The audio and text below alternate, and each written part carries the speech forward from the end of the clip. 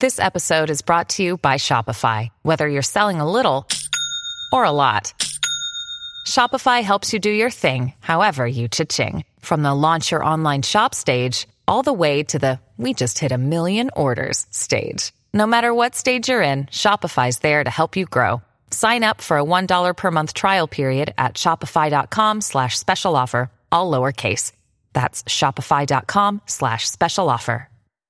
Hello, everybody. This is Marshall Poe. I'm the editor of the New Books Network. NBN listeners like to read books and buy them. So we thought we'd tell you that right now, our friends at Princeton University Press are having a remarkable site-wide sale. You can get 50% off books, including ebooks and audiobooks, with the code 50, F-I-F-T-Y, at checkout until May 31. You can save some real money on Princeton University Press books. I encourage you to go there and check it out.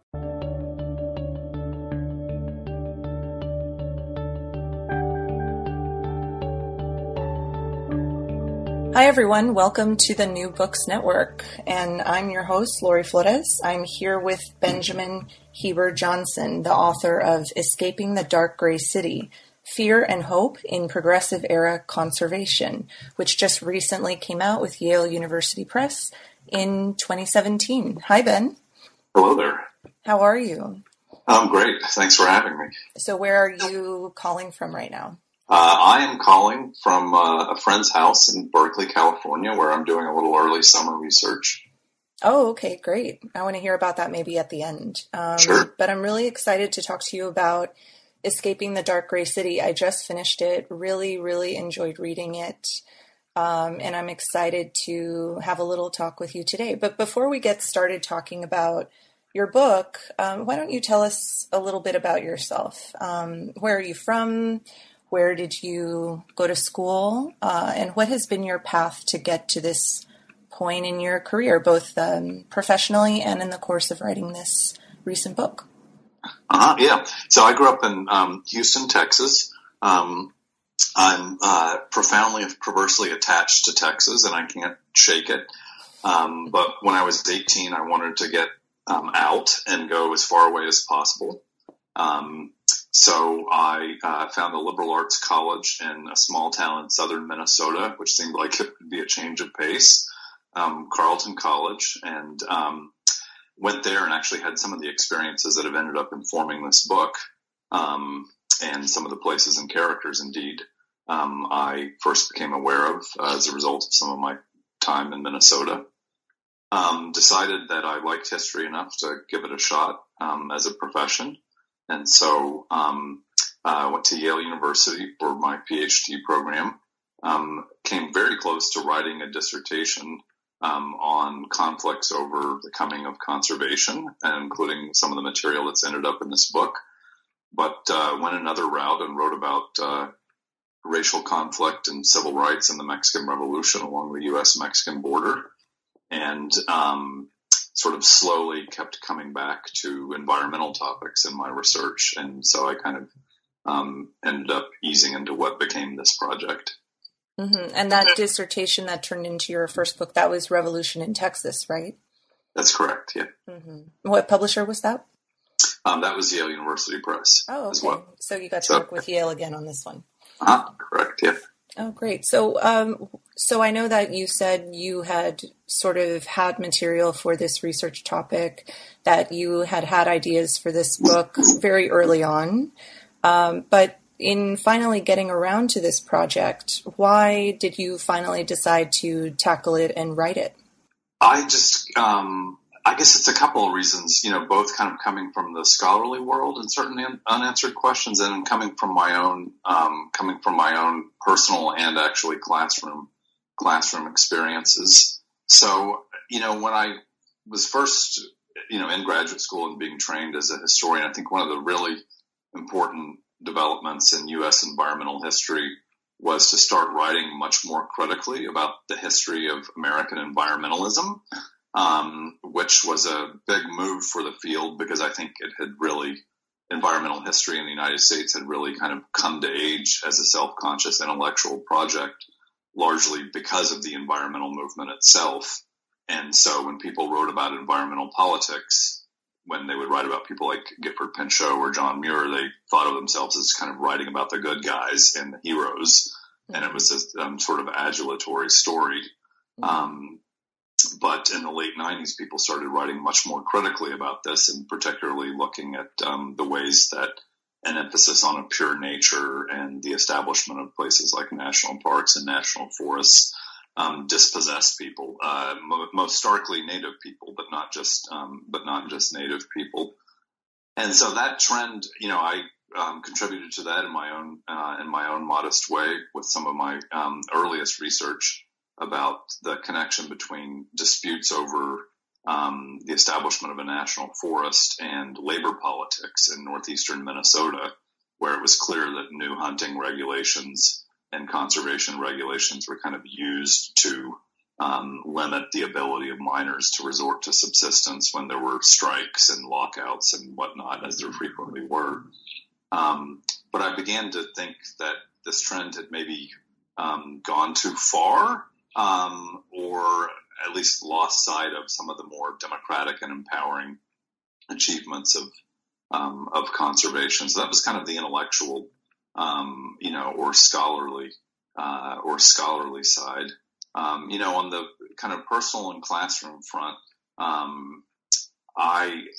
actually some of my dissatisfaction with that emerging scholarly consensus kind of came out of the classroom. So if I would teach this sort of new environmental history to people who, like liberal arts college students in the Midwest who were really politically committed environmentalists, they would be, it would have a great impact, right? They would realize that it was problematic to just talk about places as natural places without human history and human inhabitation. When I would teach it to more conservative students, they would just laugh and say, this is what always happens when the government does anything. And it just kind of fed what seemed like a really dangerous cynicism about collective action and state programs and the whole legacy of conservation. And I began to fear that I was just giving people more reason to not even want things like national parks and national forests. And I just thought, that's terribly mistaken. That's not what I want to do. That's not what I want to do at all. Mm-hmm. So you wanted to provide a more balanced view of the conservation movement. Right. Yeah. And I started looking and, research projects are always a kind of mix of, the cerebral and intellectual and abstract and just the personal circumstances of your life. I was spending a lot of time in Los Angeles, in Southern California, because I'm married to a historian of Southern California. Mm-hmm. And so I, just go to the Huntington Library, this great research facility, in Southern California. And I started reading the papers and writings of kind of less famous conservationists in Southern California. And I was really stunned by what I found because they didn't fit kind of either one of these narratives, either the older, purely celebratory one or the more recent, much more critical one. So these were people who were really interested in cities. They were really concerned about the alienation from nature that a lot of just kind of everyday working class urbanites experienced. And when they wrote about wild nature, they didn't write about it always as a place devoid of human history and devoid of human occupants. And so I thought, well, these guys are interesting because they don't quite fit our understandings of what conservation is. Mm-hmm. So I actually thought about writing it as an LA book, but I wanted to try to write something that at least puts itself forward as a kind of national level interpretation of conservation as a whole, mm-hmm. so that it wouldn't just get slotted as, some weird stuff that happened in one region. Mm-hmm. But something I think is actually, more characteristic of conservation as a whole, that is a lot more internal diversity and a lot of people actually talking about cities and a lot of people who understood that social questions and questions about humans and nature are actually tied up with one another. Mm-hmm. Yeah, what I really liked about your book was that you do have a really wide spectrum of people you were talking about, and it really broadened my mind in terms of who I thought was a conservationist or what the conservationist movement encompassed, who it included. And you're also, I think, filling a gap in the history of progressivism, in the history of the progressive era in American history by telling this national story. And from my own experience in trying to teach progressivism to my own students, it's often really challenging because there's no concise definition of progressivism. There's so many different agendas. There's a lot of historical actors to consider. So do you find that in writing this book, it kind of informed or mutually constituted the way that you teach progressive history too? Yeah, it's definitely, thanks for bringing that up. This is definitely one of the ambitions of this book is to get us to think about conservation as a fundamental part of progressivism. And I think particularly for the turn to state power to deal with problems caused by industrial life, just as progressives were interested in things like food and drug safety, anti-monopoly, labor reform, Americanization and questions of dealing with immigrant populations brought by the incredible industrial expansion of the United States. So I do, think of this as also as a history of progressivism. And I'd become, in the middle of doing research for this project, I'd become one of the editors of the journal, The Gilded Age and Progressive Era. And I was just struck by how marginal environmental questions were to the kind of articles that we were receiving. It was like it was two different worlds, the kind of world that's studied by environmental historians and the world studied by people who understood themselves as scholars of progressivism. But as you point out, I think some of the same challenges come to the fore in writing about conservation as in writing about progressivism as a whole. Progressives, there was a progressive party, but not everyone who was a progressive, was loyal to it. And progressives fought about all sorts of things and had different takes on basic questions like, should women have the vote? What are appropriate gender roles? How should the country deal with the existence of monopolies? So conservationists, like progressives as a whole, were a really fractious bunch.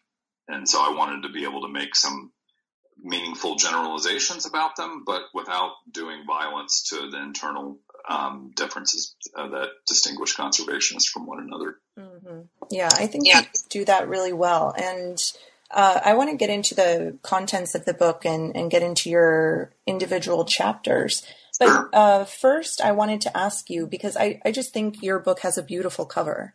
When I got it in the mail, it just struck me, this cover image. Can you tell me a little bit about it before we get into the insides? Yeah, thank you so much. The first thing I'll tell you about it is all praise to Yale University Press for getting that cover. I had the most difficult time coming up with a cover. It's really hard, right?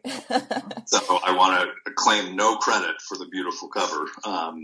But I did want something that captured the idea of the title, Escaping the Dark Gray City, which is the sense that the rise of industrial dense cities and the effort to escape them, either by changing their structure or humanizing them by building city parks, or by escaping them literally in the sense of going out to the countryside and particularly to the wilderness, that was so fundamental to conservation. So I started off with I had in my notes a description of a vivid block print, kind of arts and crafts style, of a bungalow with citrus trees around it and a looming snow-covered mountain in the background.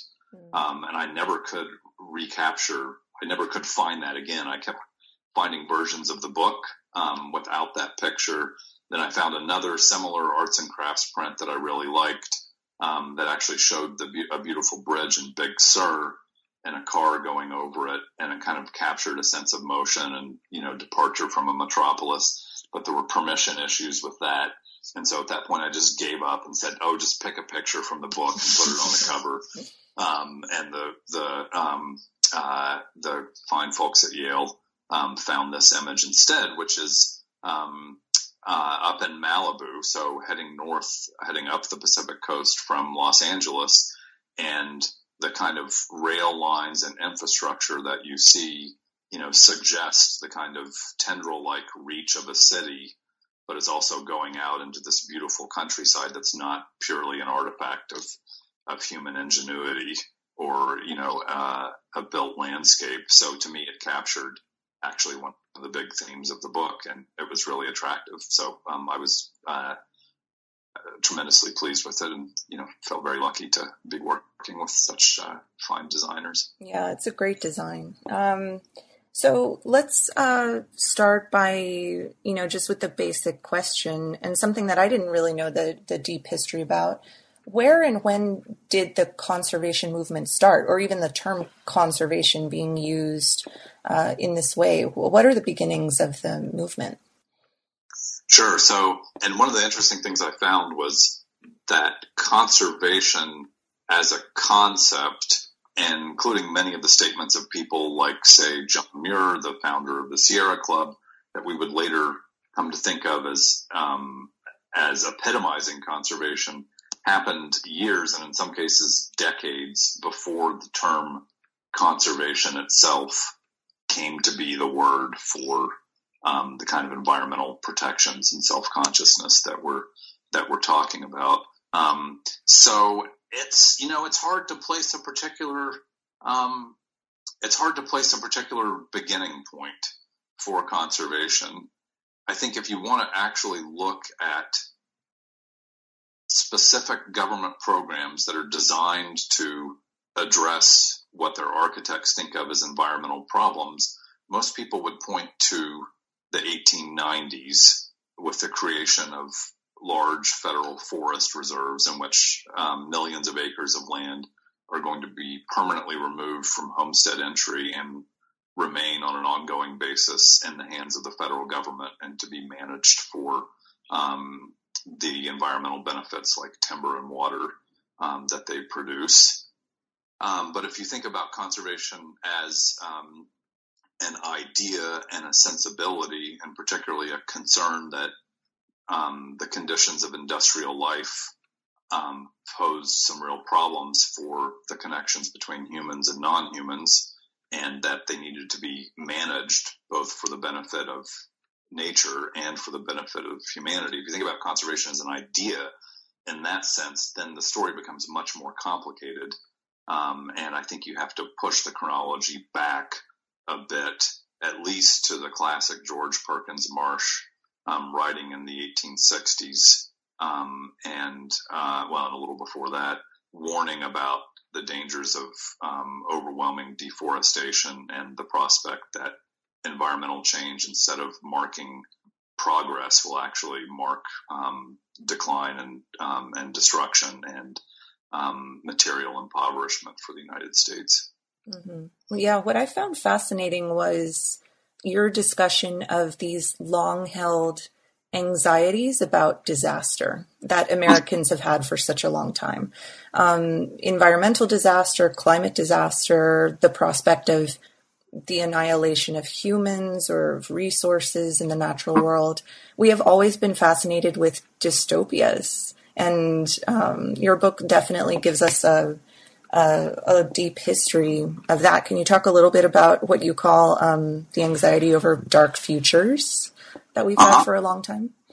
Yeah, so that really struck me, and just kind of reading through this material, in part because I feel like American culture is in another kind of post-apocalyptic moment right now, right? Where, I guess it's an adaptation of an older book, but The Handmaid's Tale, to all of the kind of zombie films, to a lot of work because of global climate change, about massive environmental catastrophe.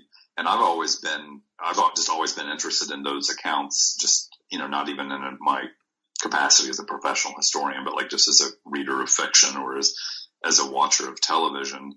And so it really struck me how apocalyptic a lot of conservationists were going back to the 1890s. And so they did envision, often things like basically the destruction of human civilization because of environmental profligacy.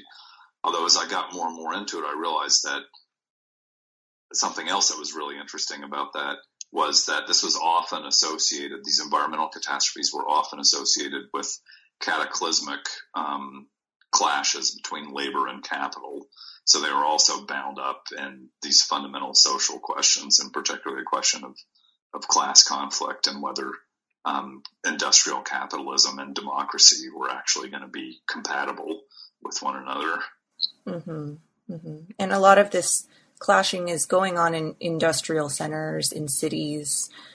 So, as you say in your introduction, the regulation of nature is inevitably tied up with the regulation of society, the regulation of people, and getting people to have a different attitude or understanding towards the natural world outside of the cities, because the cities themselves are creating this sense of alienation, not only from, humans from each other, but also humans from their environment. So what were the differences between how conservationists and environmentalists, how did each of those groups want to think about or create or invoke beauty and wildness for American people? How did they want to do that? Yeah, so there was a range of ways, and I guess the first thing to say is that some of the more critical accounts of conservationists are not wrong. They're actually, I think, really nicely capture what some conservationists were about. So there are some conservationists who really don't care about about what goes on in cities. They just want people, presumably people with the means, to be able to get out of them, right? So John Muir, much as I love him, I think kind of falls into that category. As long as there is Yosemite, what goes on in San Francisco does not particularly trouble him, right? So there's kind of that category of conservationists. There's another who found, especially the early kind of railroad suburbs, to actually be a place of great refuge, and a place where the kind of alienation of urban life could be checked. And so one of the writers I talk about in that regard is this guy named Dallas Lore Sharp, who coined the phrase "escaping the dark gray city" that ended up going into my title. And although we think of suburbs, or at least I think of suburbs as the product of a modern suburban civilization as environmental wastelands, I think for people like Dallas Lore Sharp, especially the kind of northeastern or midwestern railroad car suburbs, where you could go out onto a little farmstead or at least a house on a large lot, where you would have a garden, where you could have the kind of plantings on your own property that evoked the plants and the ecology and the natural history of your region, and where you could observe non-human animals and get a sense of their life cycles and their lives. They really found that to be a satisfying kind of antidote to the alienation from nature fostered by urban industrial cities. But they either weren't aware or really didn't care that was, in a sense, a kind of consumer good, right? You had to have the money to, then as now, right, to buy a nice piece of real estate that allowed you to go in and have your white collar job working, for a corporation, and then go back to this kind of retreat where your wife and family would be, happily ensconced in a more bucolic environment.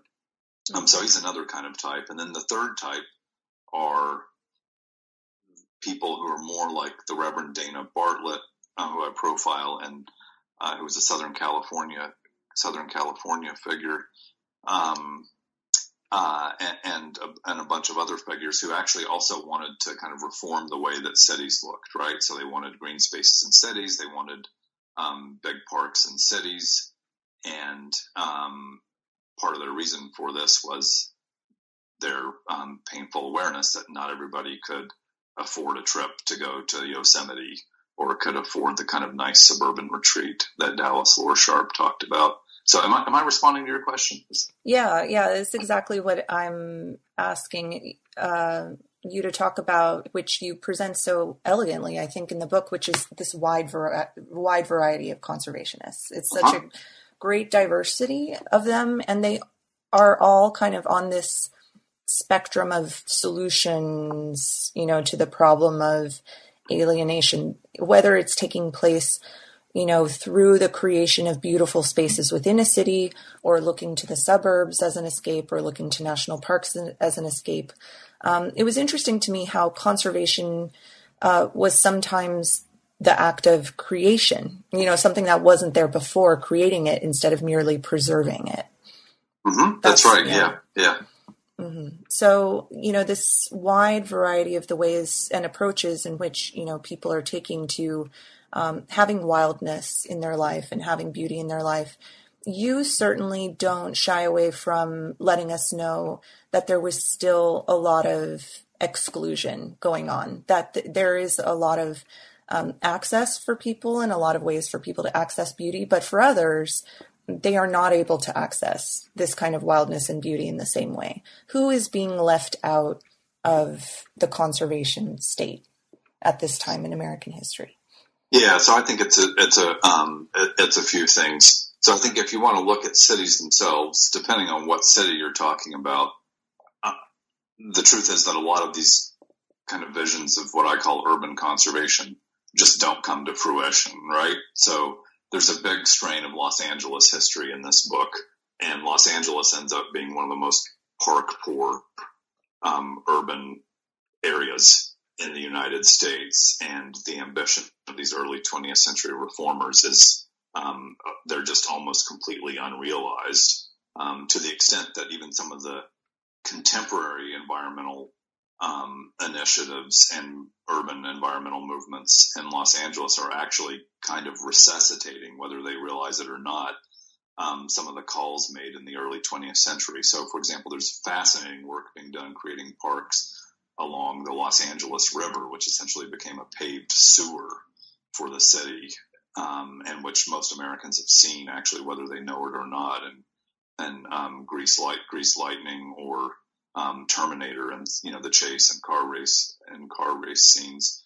So in a lot of cities, not every city, and Boston and Chicago, I think, would be exceptions, but in a lot of cities, this is simply kind of urban poor or working class lose out in this. Those visions of conservation are not implemented, and the kind of power of private real estate ends up being supreme over this kind of more statist version of planned development. And in the countryside, people, a lot of rural people are essentially alienated from the natural world that is their home, and which they had still relied on in some profound ways for material subsistence. So here I think that the kind of critique of conservation focused on dispossession of Indians is actually true, and there's no way to look at conservation from the vantage of Indian country and not, I think, realize that this is, white people and their government with guns coming to take things away from Indians. So there are persistent conflicts, still today, especially in places like Glacier National Park, the eastern half of which the Blackfoot Nation understands was promised to it in a treaty in the 1890s, and they believe that the continued holding of the park and their exclusion from it is in violation of that treaty, and therefore they've never accepted it. But the alienation from subsistence was not something that just happened to Native people. So I show other kinds of rural people, either white Americans or in the Southwest, and particularly in New Mexico, Mexican Americans or Hispanos, similarly find that their way of living off of the land had become, was criminalized. So there are definitely some losers in this, and definitely some some dark chapters and sobering chapters that I think environmentally conscious scholars and people of all sorts today should be aware of, and should understand that that's part of their inheritance from conservation as well. Mm-hmm. Yeah, as a Latino historian, I really appreciated your inclusion of Hispanics in New Mexico, their part in this story, because I think there's still so much work to do in terms of intertwining Latino history and environmental history. And I was really excited to see that point of convergence in your work. Yeah, thanks. I would have, that's one of the, we've talked about some of my reasons for writing this as a kind of big sprawling book rather than a local case study. Mm-hmm.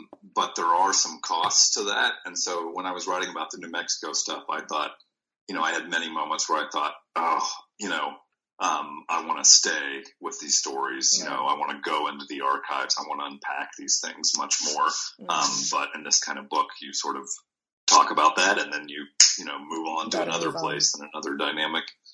Yeah, I know it must be difficult, but it'll inspire others to take up those stories and dig deeper, right? That's the hope. That would be wonderful. Yeah. Well, I want to talk about your third chapter. I found it really interesting because it's in chapter 3, which is called Back to Nature, in which you talk about architecture a little bit. And I've been interested for a long time in sort of the evolution of different architectural styles in the United States. And in particular, you talk about the bungalow and how that kind of style of living and that kind of style of home, for those who had the means to create that for themselves, how did that help people feel like they were getting back to nature? Yeah, I'm glad this really connected with you, because to me, this was, given my background and training, this was the newest stuff. I had never written about architecture before, and I just have a poor grasp of the history of architecture and material culture. So it was really, I really had to challenge myself to do this. But I also thought it was really important because conservationists and environmentally minded people at the time had a lot to say, especially about domestic architecture and the ways in which it could possibly help kind of forge a psychological connection for its inhabitants to the wider natural world, even as they, lived indoors and enjoyed modern amenities. And the bungalow was one of the main ways in which this happened. And so its history, I've always just been a fan of bungalows. Right. I lived in a bungalow one year in San Antonio. I now live in a Chicago-style brick bungalow. But the bungalow actually is an adaptation of a kind of British colonial adaptation of a South Asian dwelling. And when it came to the United States and Canada, it starts off as a kind of like summer kind of retreat, almost like cabin. And that was kind of how it was adapted. And then it kind of became a normal, house for regular people. And while there are some super, expensive and noteworthy bungalows that I mentioned, the other thing that's interesting about the bungalow is that it wasn't a home for particularly wealthy people, right? You could have incredibly modest bungalows, bungalows you would build, like ordering from the Sears catalog, and, get the parts, all the parts and the instructions shipped to you. So it reflected the breadth of conservation, both in terms of the wide kind of social segments that it would reach, but also in terms of this is another kind of landscape that conservation was interested in, not just city parks, not just remote forests or mountains, but also domestic architecture. And a lot of conservationists have they just loved bungalows too, and they talked about them as kind of breaking down the stark division between the indoors and the outdoors, the private and the public, the artificial and the natural. Mm-hmm. Yeah, it's a really interesting chapter. And the ones that follow chapter 3, I was paying attention to your chapter titles. And so the last 3 chapters of your book are called Fighting for Conservation, Fighting Over Conservation, and fighting against conservation. Uh-huh. So I wanted to go through each of those 3 chapters with you. So Sure. in fighting for conservation, can you talk about the divisions that were found within the movement and what was splitting people along lines of gender or ideology or other points of contention? Mm-hmm. So what I try to do in the kind of paired chapters 4 and 5 is talk about both the ways that it makes sense to think about conservation as a kind of big tent that had a lot of different people with different beliefs about some basic social questions, things like gender, socialism, capitalism, democracy. So on the one hand, a kind of big tent, but on the other hand, and where people would often cooperate with one another, but then on the other hand, real divisions between conservationists, which ironically, the more successful the movement became, the more those divisions kind of came out to the fore. So let's see here. Maybe you can help me out. So some of the divisions. You have people who actually care about cities and think that cities don't have to be environmental wastelands. And you have, on the other hand, people who think that cities can be however they're going to be, and you just need to have nice places for people to escape cities to go to. You have more conservative groups in the sense of people who basically accept the legitimacy of industrial capitalism and even large-scale corporate capitalism versus people who never reconcile themselves to that as being compatible with what they understand as American traditions of democracy. You have women activists and men who are comfortable with or even embrace high levels of female political participation and leadership. Mm-hmm. So the Audubon Society, for example, although usually has a titular sort of male head, is something that's really driven by women. And the General Federation of Women's Clubs similarly was involved in a massive number across the country of environmental protection efforts, and they often sort of kind of paid homage to some sort of titular male leadership, but they were really running the show. And then on the other hand, you have men who don't want to have anything to do with women political leaders, and who think they're flighty and sentimental and not hard-headed and rational in the way that male conservationists were. Mm-hmm. Mm-hmm. So those are some of the kind of internal tensions that I try to bring out.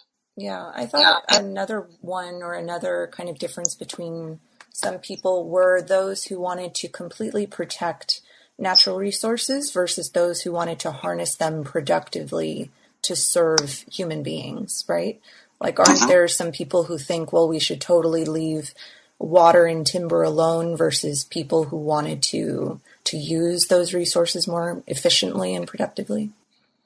Yeah, so that's also a tension, and this is, that I try to preserve. This is one where I feel like past writers about conservation actually did a pretty good job of capturing. Mm-hmm. And so the terms that they would use were preservationists versus conservationists, or utilitarian versus romantic conservation. Oh, okay. And the classic case here is, where these things kind of come to a head, is the case of Hetch Hetchy in Northern California, which had been part of Yosemite, and which after the terrible San Francisco earthquake, the city of San Francisco wanted to use as a municipal reservoir to provide a water supply, and notably one not controlled by a monopolistic private water company who progressives loathed for just gouging the state and gouging ordinary urbanites for a basic necessity of life. And then people like John Muir, who just thought it was an abomination that you could take such a splendid natural place and debase it as they saw it for human uses. Mm-hmm. And I think in the past, most environmental historians writing about this tend to be more sympathetic to the kind of Muir preservation side. And I can certainly see that. And in my own life, I mean, I'm like a super kind of wilderness, outdoors oriented person. And it's probably one of the reasons I, was interested in environmental history and the history of environmentalism, even before I started becoming a professional historian. But I also try to show that in a way, the reason why people like Muir could take the stance they did on Hetch Hetchy was that they really didn't care about most people in San Francisco and what their lives were like. And somebody like Gifford Pinchot, who is, not nearly as nice a fit with kind of contemporary environmental sensibility on many counts. One of the reasons he backed the city of San Francisco is he actually thought it was really problematic to have a major city whose residents were dependent on a private company for the basic necessity of water, and viewed the reservoir as a way of kind of smashing this private economic power and therefore, really freeing hundreds of thousands of people from that. And, I see the appeal of that vision too. Mm-hmm. Mm-hmm. Right. I guess the other thing I'd say about this is that, and this is kind of one of the surprises for me in the research, was that at first it was just me seeing these different divisions and tensions, but then the deeper my research went, I started seeing that conservationists at the time actually saw them too, and to some extent wrote about them and argued about them. So for me, the most interesting archival find of this research was finding a long series of exchanges between Gifford Pinchot, the founder of the U.S. Forest Service and the kind of key environmental bureaucrat, really of American history, but certainly of the Progressive era, with Horace McFarland, who was a city beautiful advocate out of Pennsylvania and much more interested in urban conservation. And McFarland kept trying to get Pinchot to recognize that cities were important and that the kind of things that people like McFarland were proposing for cities were really part of a sweeping vision of conservation that included things like national parks and national forests that Pinchot was interested in, and that they would actually be better off if they kind of joined their forces and maybe even had a common organization. And at first Pinchot was kind of polite and kind of went with him a little bit. And, I think he wanted McFarland's support. McFarland had a much bigger organization with a nationwide reach. But then finally Pinchot just can't bring himself to do this and to embrace what he calls the aesthetic side of conservation. And so they sort of, it's like watching a relationship, kind of a once promising relationship unfurl. They sort of flirted with one another for years, and they kind of bitterly split ways and write nasty letters to their mutual friends about how deluded the other one is. Oh, no. So it's not just me or us today looking back on it and seeing these different tensions and splits. The actors at the time, I think, were to a considerable degree aware of them. Mm-hmm. And it must have been really validating, just to your own kind of hunches, right, about what was going on here, to see it. Oh, I almost stood up and cheered. Yeah, I mean, that's our dream, right? When I found this. So, yeah. And the way that you end your book, the epilogue, you take us, you try to show the relevancy of your project or this book on the Progressive era to the present day. And certainly after, these discussions that we're having about the Paris Accord, about climate change, global warming, but also other conversations about racial minorities or other minorities having greater access to the outdoors, and inequality when it comes to access to beauty or access to the wilderness. All of these things, I can see why it would make sense to have an epilogue focused or looking to our present moment. So in your opinion, what were you trying to communicate to readers today through your historical characters that you focus on in this book? In the epilogue, what are you trying to say about the conservation and environmentalist movement of the 21st century? Yeah, so I guess what I want to say is I feel like conservation, a good history of conservation can offer a usable past, right? What you might call a usable past. That is something that doesn't, give us a roadmap or like a specific 5-point plan, but a kind of tradition that you can learn from and adapt to present circumstances. So, and I guess I try to do this in a couple of ways. I mean, I try to show, I think more so than other environmental historians, I see later changes in environmental politics, like the rise of people like Rachel Carson or Aldo Leopold, or the kind of environmentalism of the 60s. I see that as, of course, there are new things, and particularly the focus on pollution and human health, I think is something of a departure from progressive era environmental politics. But I see them as adapting aspects of progressive conservation to new circumstances, both because the circumstances have changed or because they see some of the shortcomings of progressive conservation. So, for example, both Rachel Carson, writing in Silent Spring, and Aldo Leopold, writing in the Sand County Almanac, I think are very wary of what scientific expertise and over-specialization does, that it prevents people from seeing holistic connections with nature, and that it prevents them from seeing the need for kind of cultural change, a culture of environmentalism, not just a set of government programs or plans. And I think so part of it's just that kind of as a historical argument, right? That conservation kind of sets a pattern, and a lot of later debates you can understand. If you believe my argument about the diversity of conservation, you can understand them as people sort of rehabilitating one strand in conservation to argue against the shortcomings or excesses of another one. And I think this, maybe the second way in which it hopes to be a usable past is to show that the much greater attention paid to questions of racial diversity and racial justice, and the related question of urban environmental conditions. That's also a later chapter in a long story, right? The people doing this starting in the 1990s, coining the term environmental racism, it's incredibly important work. They're not the first people to address these kind of questions. And in a way, it's I see it as almost the return of these social questions to a greater prominence within environmental circles. And of course, it's a return in a different context, and especially on the count of race.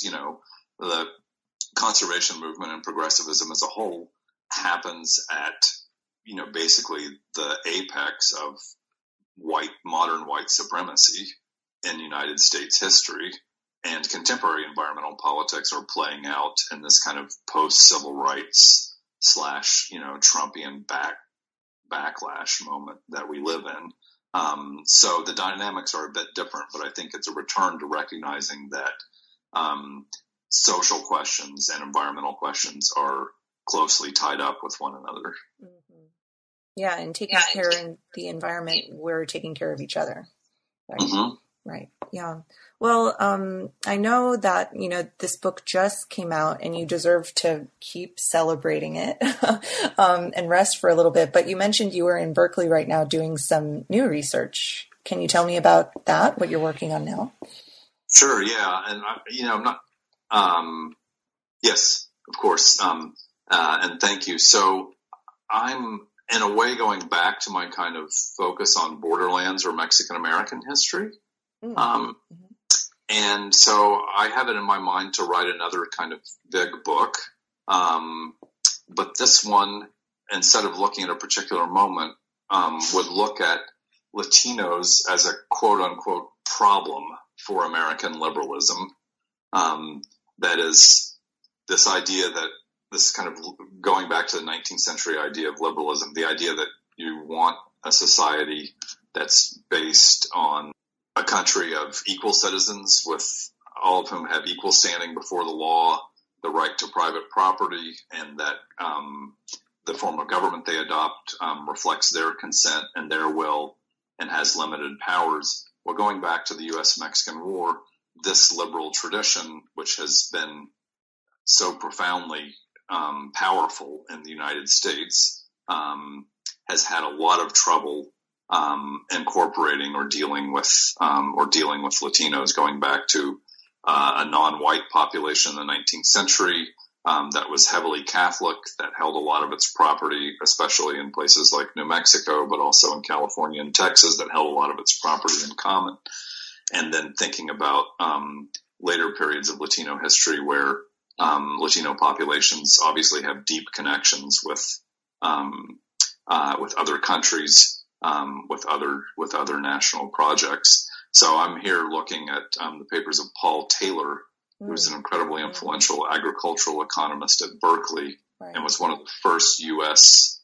academics to write about Mexican Americans and to see how incredibly important they were to the present and future of the country. But it's the early stages, so I just go in and I read his letters and try to get a sense of who he is and all the different things that he's doing. Right. Yeah, the Taylor papers are so rich. I'm so glad you're looking at those.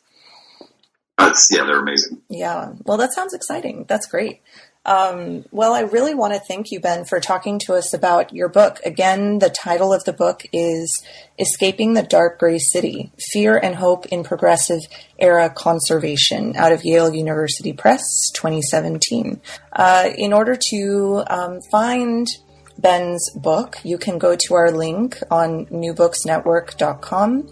Also, I'd encourage you to follow the New Books Network on Facebook and Twitter. And thank you so much, Ben. It was great to talk to you. Oh, thanks so much. I really appreciate this opportunity.